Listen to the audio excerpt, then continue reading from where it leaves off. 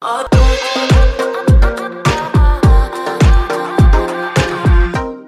you have a Bible, I want to encourage you to grab it. We're going to be in Joshua chapter 10, and you can find a seat this morning. Joshua chapter 10 is where we're going to be. And if you don't have a Bible, there should be a Bible in the seat back in front of you, and we would love to gift that Bible to you. And you can take that home with you today. Most of the verses will be on the screen as well. Joshua chapter 10 is where we're going to be. And we're going to start reading here in verse number 12. We've been in a series that we're calling Built to be Brave, and we're talking about spiritual courage. And we know that spiritual courage is something that's so desperately needed in the world in which we're living. And so we're talking about this subject from the book of Joshua. And we're going to start reading in verse number 12. If you are ready to dive into God's word today, would you say amen? Verse number 12, the Bible says this. Then spake Joshua to the Lord in the day when the Lord delivered up the Amorites before the children of Israel. And he said in the sight of Israel, Sun, stand thou still upon Gibeon, and thou, moon, in the valley of Ajalon. And the sun stood still, and the moon stayed, until the people had avenged themselves upon their enemies. Is not this written in the book of Jasher? So the sun stood still in the midst of heaven and hasted not to go down about a whole day. And there was no day like that before it or after it, that the Lord hearkened unto the voice of a man. For the Lord fought for Israel. Today, I'd like to speak about having the faith to let God fight. Having faith to let God fight. Let's have a word of prayer together this morning. God, thank you so much for this day that you've given us. God, thank you for this opportunity that we have to look to your word and to study and to grow. Lord, I pray that we would look to this text with a fresh perspective. God, I pray that we would understand that we can have faith to let you fight, to trust you. And Lord, I'm so thankful today for those that have already accepted you as their Savior. God, we're so thankful that you are still saving and doing the miraculous in our midst. And Lord, I pray that in the next few minutes, we'll be able to look to your word and find encouragement. Lord, I pray that we would also find conviction and that you would challenge us and sharpen us in those areas that we need to be sharpened. And we love you. In Jesus' name, and everybody said this morning, how many of you have ever been in a petty argument? Can I see your hands? You've been in a petty argument. How many of you were in a petty argument this morning on the way to church? Anybody like that? Wow, I see a few hands this morning. I was reading recently about some neighbors that were arguing about some petty things. And I brought a couple of pictures to show this morning. The first one is they were arguing on their Wi-Fi signal and their name. And they said, your music is annoying. And the other person said, your grammar is more annoying. And they put the apostrophe in the wrong spot. And so they were kind of just battling over their Wi-Fi name. The next picture is of a car in a parking spot.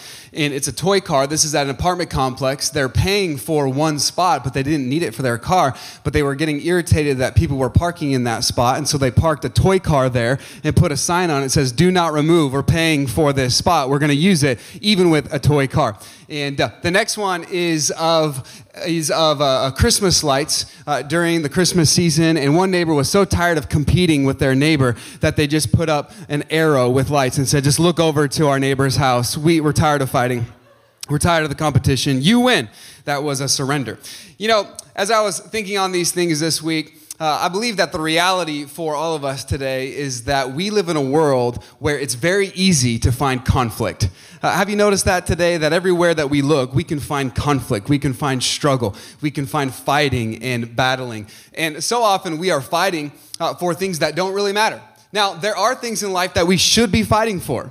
I want to encourage you today that you should fight for your marriage, that you should fight for your children, that you should fight for the truth of the gospel and the truth of God's word. But often we are just fighting in our flesh about trivial things that don't really matter in all of eternity. But when it comes to the fights that we will face in life and the battles that we engage in, the Bible has so many encouraging verses that I believe we can apply to our lives.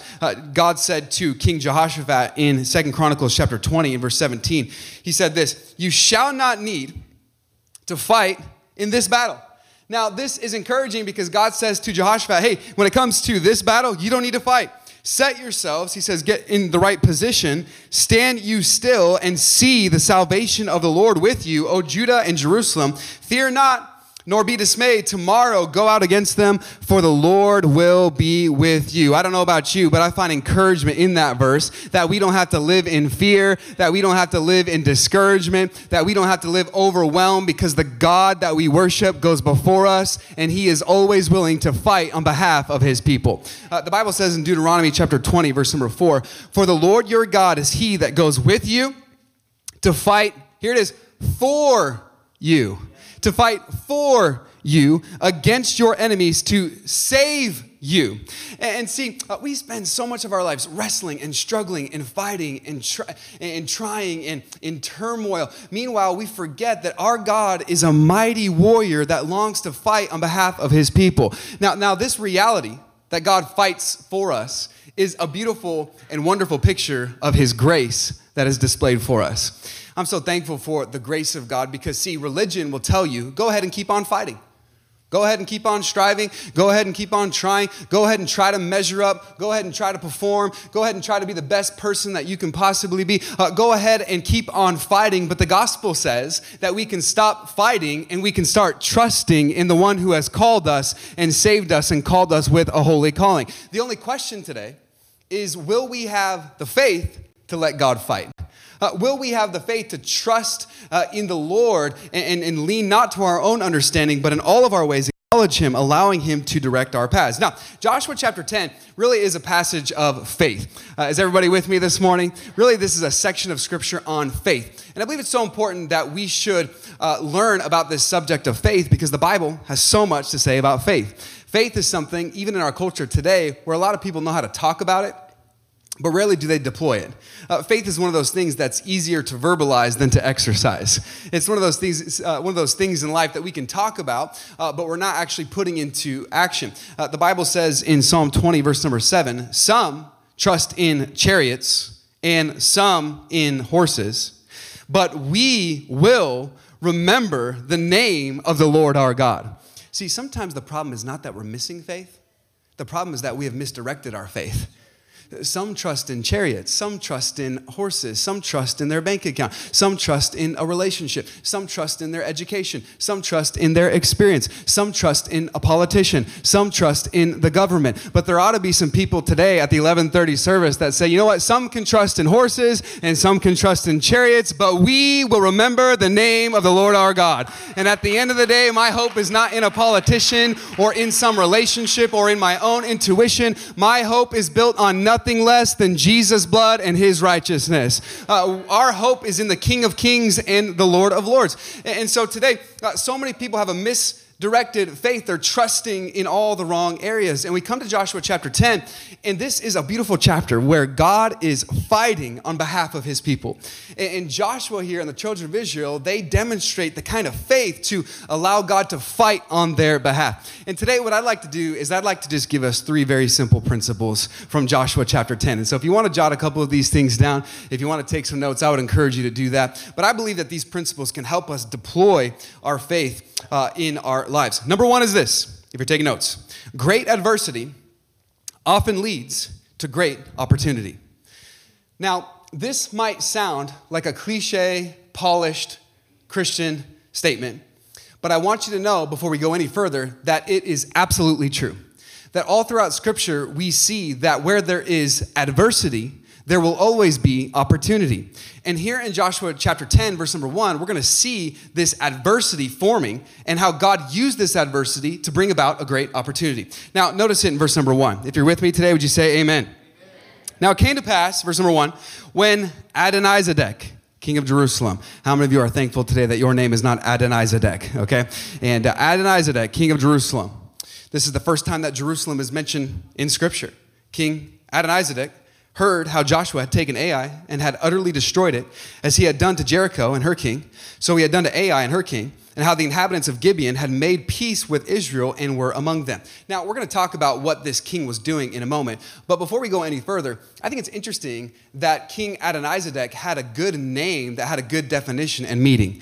Adonizedek meant this. Lord of righteousness, which is fascinating because this king was an ungodly and wicked king that did not worship the one true Lord and King. And yet his name meant Lord of righteousness or Lord of justice. And so he had this name that did not align with his nature. He had this calling that did not align with his character. And I thought about that and I thought, so often in Scripture we are given names and we are called something by the Lord. Did you know that in Scripture we are called his children?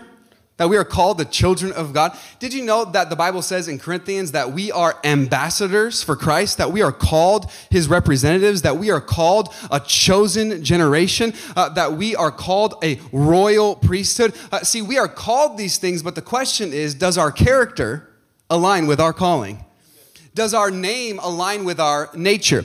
The Bible says in Revelation chapter 3, verse number 1, Jesus was writing to the church at Sardis, and he said, "These things saith he with the seven spirits of God and the seven stars. I know thy works, that thou hast a name that thou livest, and art dead."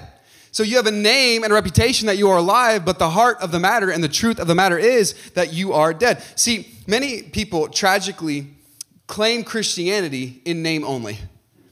They are professing something that they are not practicing.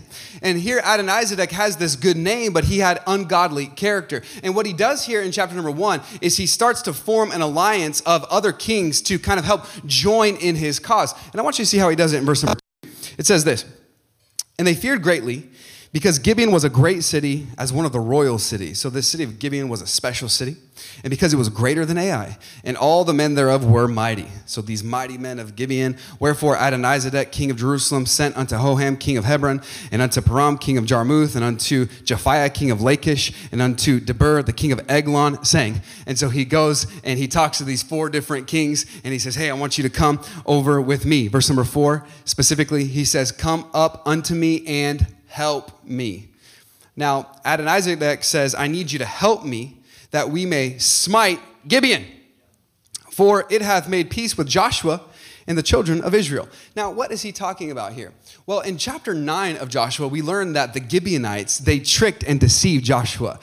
They heard about how Yahweh was bringing great victory to the Israelites. And so the Gibeonites thought, man, we don't want to be destroyed like that. And so they went to Joshua and they said, hey, we're just traveling from a far country. And they put on some really old clothes and they put dirt all over themselves and looked like they were traveling a long time. And they tricked Joshua into thinking that they were just travelers and they weren't actually inhabitants of Canaan. And it says this in Joshua chapter 9, verse number 6, "And they went to Joshua unto the camp at Gilgal and said unto him," this was the Gibeonites, "they said unto him and to the men of Israel, we be come from a far country. Now, therefore, make ye a league with us."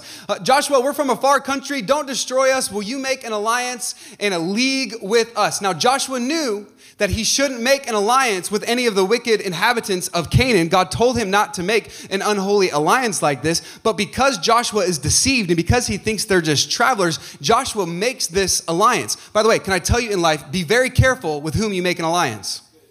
Be very careful in your life with whom you make a league and a close friendship, because nearness is likeness. And Joshua here, he makes this alliance and he makes this league with Gibeon because he was lacking discernment. And now in chapter number 10, Joshua is suffering the consequences of that decision of Joshua chapter 9. Is everybody tracking with me today? He's experiencing those consequences. I remember a couple years ago, this was about 3 years ago, my youngest daughter, Blakely, she was learning about consequences. And we were teaching her about this, and she was explaining it to her grandpa, and we have a video this morning that he caught of Blakely talking about consequences. Is there? Consequences. What? Consequences. Consequences? Yeah. What's that mean? That you do something bad, And then what happens? you got consequence. Consequences. All right. You got a consequence, right? She was learning about what that meant. You get a consequence. Something bad will happen, right? And I'm thankful today that when we make a mistake, when we fall, that the mercy of God is always available. I'm thankful that the grace of God is always available. I'm thankful that the forgiveness of God is always available. But we also have to recognize that we will still deal with the consequences of our choices. And God was going to show his mercy, his grace. He was going to fight on behalf of Joshua, but he still had to battle the consequences here in this moment and deal with Gibeon. Now, Adonizedek says, hey, let's get these kings together. Let's go and attack Gibeon and Israel because they have made this alliance. Now, notice verse number 5. It says this, therefore the 5 kings of the Amorites, the king of Jerusalem, the king of Hebron, the king of Jarmuth, the king of Lachish, the king of Eglon, gathered themselves together, and they went up, they and all their hosts, and encamped before Gibeon and made war against it. And so all these 5 kings gathered together. They have these 5 nations that are going to battle and go to war and attack Joshua. Now, Joshua was accustomed to fighting one city at a time. He was accustomed to fighting one battle at a time. I'll battle Jericho, and then I'll battle Ai. But now he has 5 nations to deal with that they all coalesce together. They form this alliance, and they are attacking Joshua. Sometimes in life, we fight one battle at a time. Maybe we are struggling in a certain relationship, and we're trying to get victory in that area. Sometimes we are struggling with one child, and we are praying that the Lord would help us raise up that child in the way that they should go. Sometimes we're struggling in our finances. But have you noticed there are certain times in life when your problems have a way of coalescing themselves together and you are fighting multiple battles at once? Can anybody relate with that? Sometimes you're struggling financially and relationally and physically, and your problems are coming from all different directions. And now Joshua is battling the greatest battle of his life. This is the biggest battle. These are the greatest enemies that have come against him. But can I let you in on a little secret today at the 11:30 service? Anybody interested in what this secret is? It wasn't actually Adonizedek that brought these kings together. It was actually the Lord that brought these kings together. And what God was doing is bringing about an advantage even in the midst of this adversity. You say, well, why would God allow these 5 kings to come together to attack Joshua? Because now, instead of Joshua having to fight each of these nations on their own, each of these cities on their own, one at a time, now God is going to allow them to experience the victory all at one time. That God was about to demonstrate his power for them in a great and wonderful way. Can I tell you today that when your problems start to stack up and when your problems start to get larger and larger and larger, that is simply a greater opportunity for God to showcase his power in your life, to showcase how big and how strong he is, because the Bible still says that there is nothing too hard for our God. And so what happens is these nations come together, but God says, I'm going to deliver you a victory all at once. That's the kind of God that we worship. He can kill 5 birds with 1 stone. He says, hey, let's bring them all together and let's secure this victory all at once. And so what looked like an adversity, God was using for an opportunity in his grace. The Bible says this in 2 Corinthians chapter 12, verse number 9. And he said unto me, my grace is sufficient for thee, for my strength is made perfect in weakness. Most gladly, therefore, will I rather glory in my infirmities, that the power of Christ may rest upon me. And so God's grace was being evident in this situation. Now, notice verse number 6. If you're still with me today, would you say amen? Amen. Verse 6. And the men of Gibeon sent unto Joshua to the camp at Gilgal, saying, slack not thy hand from thy servants, come up to us quickly, and watch this, save us and help us. For the king of the Amorites that dwell in the mountains are gathered together against us. So Joshua ascended from Gilgal, he and all the people of war with him, and all the mighty men of valor. Joshua, even though he shouldn't have made that alliance, he was a man of his word, and so he honored his word, and he went to help them. But what the Gibeonites do here is a perfect picture and demonstration of how one will experience salvation. Did you notice how they cried out, save us? They knew that they were headed for destruction. They knew when King Adonizedek got these other 4 kings together and they were going to attack them, they knew they were headed for destruction. They knew they needed protection. And so what they did was they went to Joshua and they said, help us, save us. And see, this is a picture of salvation.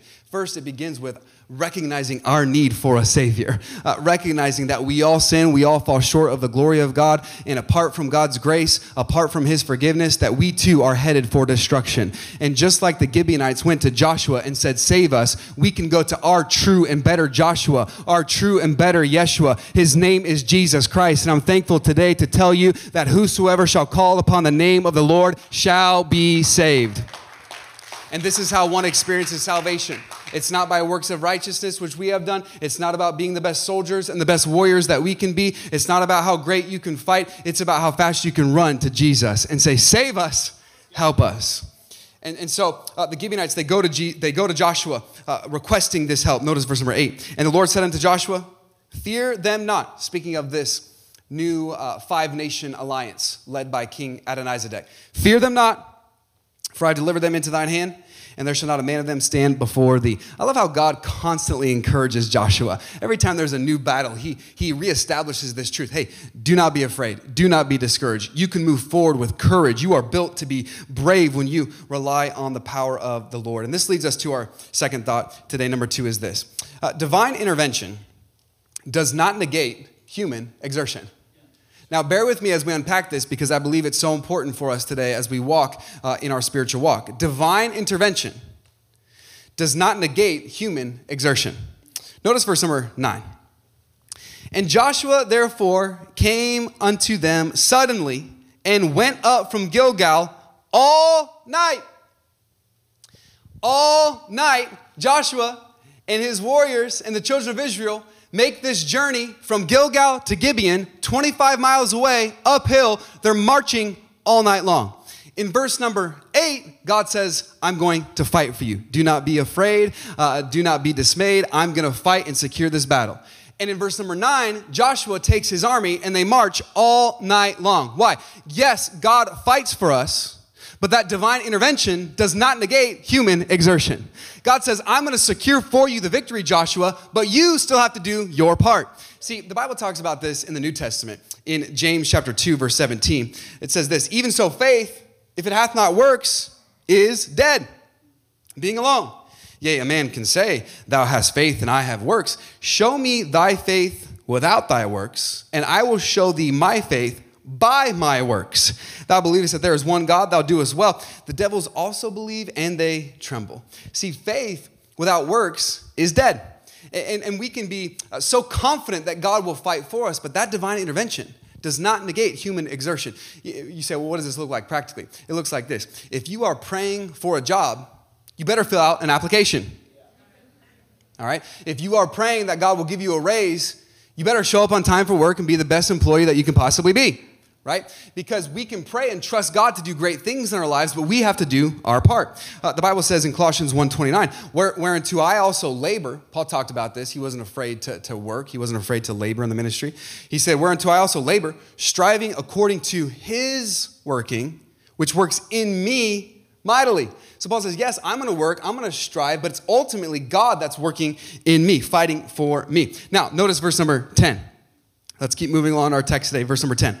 And the Lord discomfited, that's another way of saying rerouted, them before Israel, and slew them with a great slaughter at Gibeon, and chased them along the way that goeth up to Beth-horon, and smote them to Azekah and unto Makkedah. And so what we see in this verse is a demonstration of how God is working in this scene. And I wanted to demonstrate this for us today. I remember when I was in school, in my English class, learning to diagram sentences. How many of you have ever diagrammed a sentence before in English class? Okay. How many of you are like, this brings up bad memories from English class? Okay. Well, bear with me for a moment. I'm going to do my best to give a simple diagram of verse number 10. Everybody doing okay today? Now, if I diagram this wrong, maybe you're an English teacher today and I do this wrong, that's okay. You can help me with it, but you have to come up here in front of the whole class and help me do this, okay? So this is verse number 10, and when you diagram a sentence, it kind of helps you understand what words are doing and what the purpose that they're holding in the sentence is. And so we want to make sure we put the subject on the left side and the verbs on the right side, but when there's a compound verb, when there's multiple verbs, you get to do something fun in diagramming. You get to make a rocket ship. Okay, or a sideways house if you had a boring teacher. Okay, so there are 4 verbs in verse number 10, and I want you to keep your Bible open. I want you to help me locate what these verbs are. Okay, what's the first verb in chapter or verse number 10? Discomfited. How many of you used that word this week at all? Discomfited. Okay, nobody. Okay, so this word means to reroute, that God discomfited them. Okay, what's the second verb in verse number 10? Slew. He slew. What's the third verb? Chased. All right, there's about 4 of you that are looking. What's the fourth verb? Smote. Okay, very good. So these are the 4 verbs. Discomfited, rerouted, slew, chased, smote. This is describing the scene which was taking place. Those are the 4 verbs in the sentence, but there is only one subject in verse number 10. One subject that is linked to 4 verbs, and that subject is the Lord. And so what this verse is making very clear for us today is the one that was fighting for Israel and the one that secured the victory was not Joshua. It was not a military leader. It was not the children of Israel at large. The only person that secured the victory and brought the victory was the Lord God Almighty. And I'm thankful today when I'm discouraged and when I feel like, man, I don't have what it takes, I can trust in the name of the Lord, because he fights for his people. And so this passage is making it abundantly clear who secured the victory. It was the Lord. That's verse number 10. Aren't you thankful for that today? And the Bible says in Psalm 24, verse number 8, who is this King of glory? The Lord strong and mighty, the Lord mighty in battle. That he is mighty in battle. Now, this was their exertion. They went up, they traveled all night long, but the Lord stepped in and he was the one ultimately securing the victory. But then it says this in verse number 11. It says this, and it came to pass, as they fled from before Israel and were in the going down to Beth Horon, that the Lord cast down great stones from heaven upon them unto Azekah, and they died. They were more which died with the hailstones than they with whom the children of Israel slew with the sword. And so what God does here to bring about this victory against these wicked Canaanites that were attacking God's people was he sent these hailstones to bring destruction for the enemy. And I was reading a couple years ago in Argentina, back in 2018, they had record-sized hailstones 7 inches wide. I brought a picture for us today. And these were hailstones in Argentina. A couple of years ago in Alabama, there were 6-inch wide hailstones. And go to the next picture. This was a car that was destroyed in Alabama from hailstones, okay? And so you can kind of imagine the scene taking place when God's sending down hailstones to the Canaanites. But here's something that I want us to zero in on that I think is fascinating. It's interesting that those hailstones destroyed the Canaanites, but not the Israelites. Like, how does that work? How did that happen? That those hailstones were selective, that they were going down and only destroying certain people. Why? Because the people of God, the children of Israel, are you with me today? They were exempt from the judgment of God. That God was judging these wicked inhabitants of Canaan, but the children of Israel were exempt from God's judgment. And I thought about that, and I thought, man, that's so encouraging. That's good news, because if you have trusted in Jesus Christ as your Savior, then you are exempt from the judgment of God. The Bible says in Romans chapter 8, verse number 1, that there is therefore now no condemnation to them that are in Christ Jesus. I'm so thankful today that because of the blood of Jesus Christ, that we are exempt from the judgment of God, and we can have a home in heaven with Jesus forever and ever. The Bible puts it this way in John chapter 5, verse 24, verily, verily, I say unto you, he that heareth my word and believeth on him that sent me hath everlasting life, and shall not come into condemnation, but is passed from death unto life. God is not willing that any should perish, but that all should come to repentance. And he provides a way for us to experience the forgiveness of our sins so that we can have a clean slate, a new beginning, and a home in heaven with him. We can be exempt from God's judgment. And this leads us to our last thought today. Do you have time for one more principle this morning? Here's the last principle. The intensity of our faith should align with the immensity of our God. Now, that's kind of a longer way of saying this. If you believe in a big God, then you should have big faith. How many of you today believe that we have a big God? Anybody? Then the size of our God should be proportionate to the size of our faith. The intensity of our faith should align with the immensity of our God. Peter talked about this in 2 Peter chapter 1, verse number 5. And beside this, giving all diligence, add to your faith. Did you know that you can add to your faith? You can build your faith. You can increase your faith. You can strengthen your faith. Great faith does not happen by accident. It happens by addition. You can add to your faith, strengthen your faith. And that's exactly what Joshua does here in the remainder of this chapter. He's going to add to his faith. He's going to build to his faith. Now, here's what's taking place in the narrative so far as we conclude today. God is bringing them a great victory. The hailstones are coming down. They are securing the victory over these 5 different nations that have coalesced against them. The only problem is they're running out of daylight. The only problem is they're running out of time. The sun is setting, the sun's going down, and Joshua knew if the sun sets and the sun goes away, then we're not going to be able to secure a total victory in the night because people will just run away. We're not going to be able to find them. And so in order for us to get a complete victory, by the way, I like how Joshua was not content with a partial victory. He says we need a complete victory, and the only way that we can get a complete victory is if we have more time. And so what he does is he prays one of the most audacious and bold prayers in all of Scripture. In fact, this prayer is so convicting when it comes to our prayers. because often we can pray in such a small manner. And here Joshua shows that he has great faith and that he is increasing his faith. And so I want us to see this prayer as we close, and I want to dissect a few different components to this prayer. First, Joshua prayed boldly. This was a bold prayer. Notice it in verse number 12. Then spake Joshua to the Lord in the day when the Lord delivered up the Amorites before the children of Israel. And he said in the sight of Israel, Sun, stand thou still upon Gibeon, and thou, moon, in the valley of Ajalon. Talk about a big request. Talk about a pretty, can you imagine just saying that at small group next time during prayer time? Like, I'd like the sun to stand still. And that's a pretty big ask that Joshua is giving here. Lord, would you make the sun stand? This was not a generic prayer. This was a specific prayer. He could have just said, Lord, would you give us the victory? That would have been generic. But he says, Lord, would you make the sun stand still? This was a very specific request. This was a big, bold request that honored his God. See, one time there was a lowly servant that came to Alexander the Great, and he asked a very big and massive request from Alexander the Great. And to everyone's surprise, Alexander the Great immediately granted this lowly servant this massive request. And everyone said, why did you grant him this massive request? And he said, the size of the request honored me. I wonder when it comes to the size of our request to a big God, do they honor him? See, Joshua here is praying a big, bold prayer, and this is what I believe with all my heart, that the people of God and followers of Jesus at Rock Hill Church at the 11:30 service ought to believe God for greater things in their lives. I believe that we ought to pray that God will provide for us a building that we can call home for our church family. I believe that we ought to pray revival to break out in Rancho Cucamonga. I believe we ought to pray God for bigger and greater things because he is abundantly able to do abundantly above all that we ask or imagine. And so Joshua, he prayed this bold prayer. Would you make the sun stand still? But then in verse number 12, it says this in the middle of the verse, in the sight of all Israel. In the sight of Israel. And so not only did he pray boldly, he prayed publicly. Now, I believe that we can pray privately. We should. I believe that we can pray publicly. And Joshua here, he prays this prayer in the sight of all Israel, which tells us that he was unashamed of his faith. It wasn't like Joshua was like, you know what, we need something. And so Joshua went into his tent there and at Gibeon, and he closed the tent and zipped it up so nobody could hear. And he said, Lord, would you make the sun stand still? That's not what happened.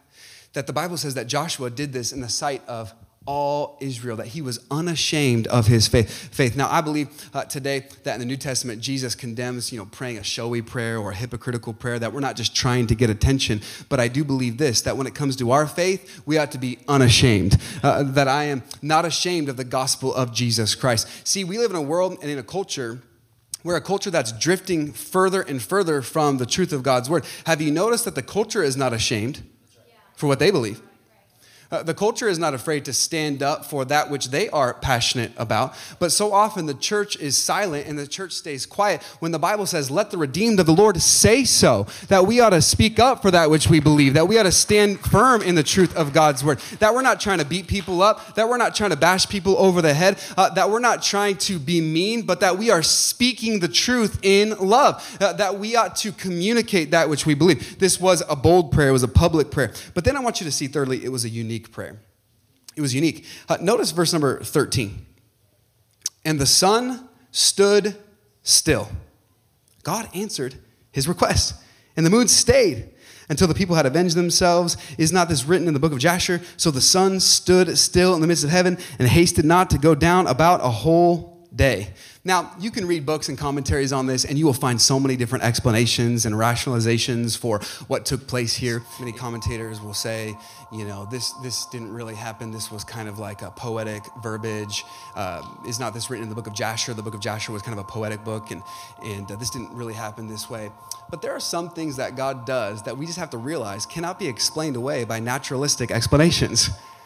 That if we believe Genesis 1:1, and we believe in an all-powerful creator God, then certainly he has rule over his creation. See, C.S. Lewis said this, the mind which asks for a non-miraculous Christianity is a mind in process of relapsing from Christianity into mere religion. I don't want to worship a God that can't make the sun stand still. He is before all things. By him, all things consist. He has the power over his creation, and he is a supernatural God. And so Joshua prays to his God, would you make the sun stand still? And the sun stood still. Now, this is not even why I am saying that this was a unique prayer. Everybody still with me today? It was not just unique because of the faith involved. It was not just unique because of the miracle involved. Here's why I believe this was a unique prayer. Because Joshua did not ask God to take away the problem. Did you notice that? He asked God for more time so that he could continue to fight and be used for God's glory. This is often not how we pray. We pray, Lord, take away my problems. God, this hurts. Please remove it from me. See, often when it comes to a trial, we want God to do a removing job, but God wants to do an improving job. And we just say, God, would you just take this away from me? But that's not what Joshua prayed. He said, Lord, would you make the sun stand still? God, we just need more time. We'll keep on fighting. We'll keep on moving forward in your plan. We just need the sun to stand still. See, we want God to erase our problems, but God wants to empower his people. And there is a difference between asking God for victory and asking God to use us to secure the victory. Joshua says, I want to be used in your plan. God, would you use me for your glory? Would you make the sun stand still so that we can continue fighting? And it says this in verse 14, and there was no day like that, before it or after it, that the Lord hearkened unto the voice of a man. By the way, aren't you so thankful today that God hears and answers our prayers? That he hearkened unto the voice of a man, that he heard Joshua's prayer, for the Lord fought for Israel. They had faith, but God was fighting. The Lord fought for Israel. Now, maybe today, this morning, you feel as though you're running out of daylight like Joshua. Maybe you feel like you're running out of energy, you're running out of time, you're running low on faith. And I believe today that we can stretch and increase our faith and say, Lord, we're going to trust you each and every step of the way. I want to close with this verse in John chapter 11. John chapter 11, this is the scene where Mary and Martha, they send word to Jesus and they say, Lazarus is sick. How many of you remember this story? We sang about it this morning, a few songs ago. And Lazarus was a good friend of Jesus. Mary and Martha, they loved Jesus. The Bible says that the Son of Man had no place to lay his head. That meant that when Jesus was doing his earthly ministry, he didn't have a specific home that he went and lived in. He would often travel and stay with friends. And some of those friends that he stayed with often were Mary, Martha, and Lazarus. And so Lazarus is sick, and Mary and Martha, they send word to Jesus, and they say to Jesus, Jesus, Lazarus is sick. We need you to come and heal Lazarus. Please, Jesus. Martha, they were pleading with Jesus. They sent word, please come and heal Lazarus. And you know what Jesus did? The very next verse says that Jesus abode still in that place for 2 days.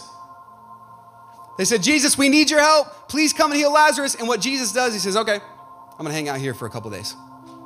And this would have been so confusing and exasperating for Mary and Martha. Jesus, why wouldn't you come? We know that you love Lazarus. This doesn't make any sense. We know that you have the power to heal. Why would you stay still for 2 days? And then while they're waiting and while they're confused, the worst possible thing happens. Lazarus dies. And now Mary and Martha are even more confused. Why would Jesus not come? We know that he loves us. Jesus eventually made his way. He eventually went. In John chapter 11, this is where we pick up the narrative. It says this in verse number 21. Then said Martha unto Jesus, Lord, everybody say if thou hadst been here, my brother had not died. If you would have been here, almost accusatory in nature, if you would have been here, Lazarus wouldn't have died. But then I love this next phrase, and this is what I want us to zero in on. But then she says this, but I know, watch these 3 words, that even now, whatsoever thou wilt ask of God, God will give it to thee. She says, even now that Lazarus is gone, even now that I'm at the lowest moment of my life, even now when I'm running out of daylight, even now when I'm hurting more than I've ever hurt in my life, even now I believe that you are still in control. Even now I believe that you are still powerful. Even now I believe that you are still the king. Even now I believe that you are sovereign. What we need today is an even now kind of faith. That even when it doesn't make sense, even when we can't piece it all together, even in those moments, we're trusting that God is still good and that he's still in control. When we're running out of daylight, when we feel like, man, I don't have enough time. I don't know how we're going to get the victory, and I don't know how this is all going to work out. Even now, God is in control. Now, today I believe that we need to have the faith to let God fight, to trust him each and every step of the way. But maybe today you are like the Gibeonites that were in desperate need of salvation. And I want to read a verse in John chapter 20, verse number 31. This will be the last verse that I read. And as I read it, would you join me in standing this morning as we close? John chapter 20, verse number 31. It says this, but these are written. I love that John kind of gives a purpose statement for his gospel. He says, these are written that you might believe, that you would have faith, that you would trust, that you might believe that Jesus is the Christ. The Christ, that was a title for the coming Messiah. He was saying, this is written that you might believe that Jesus is exactly who he says he is. Can I remind you today that Jesus is not just a good teacher. He's not just a good prophet. Jesus is exactly who he says he is. He is the Messiah. He is the Christ. He is the Son of the living God. And so he says, these are written that you might believe that Jesus is the Christ, the Son of God, and that believing you might have life through his name. And this is the good news of salvation. This is the good news of the gospel. That just like those Gibeonites, they knew that they were heading for destruction, and they ran to Joshua and they said, save us. Today, if you're in the room or you're watching online and you don't know Jesus as your Savior, if you're wondering about eternity, heaven, hell, I'm not really sure. I believe today that you can place your faith in Jesus and Jesus alone, and you can be saved. Whosoever shall call upon the name of the Lord shall be saved. And if you've never done that, today can be the day of salvation for you. Let's bow our heads and close our eyes this morning.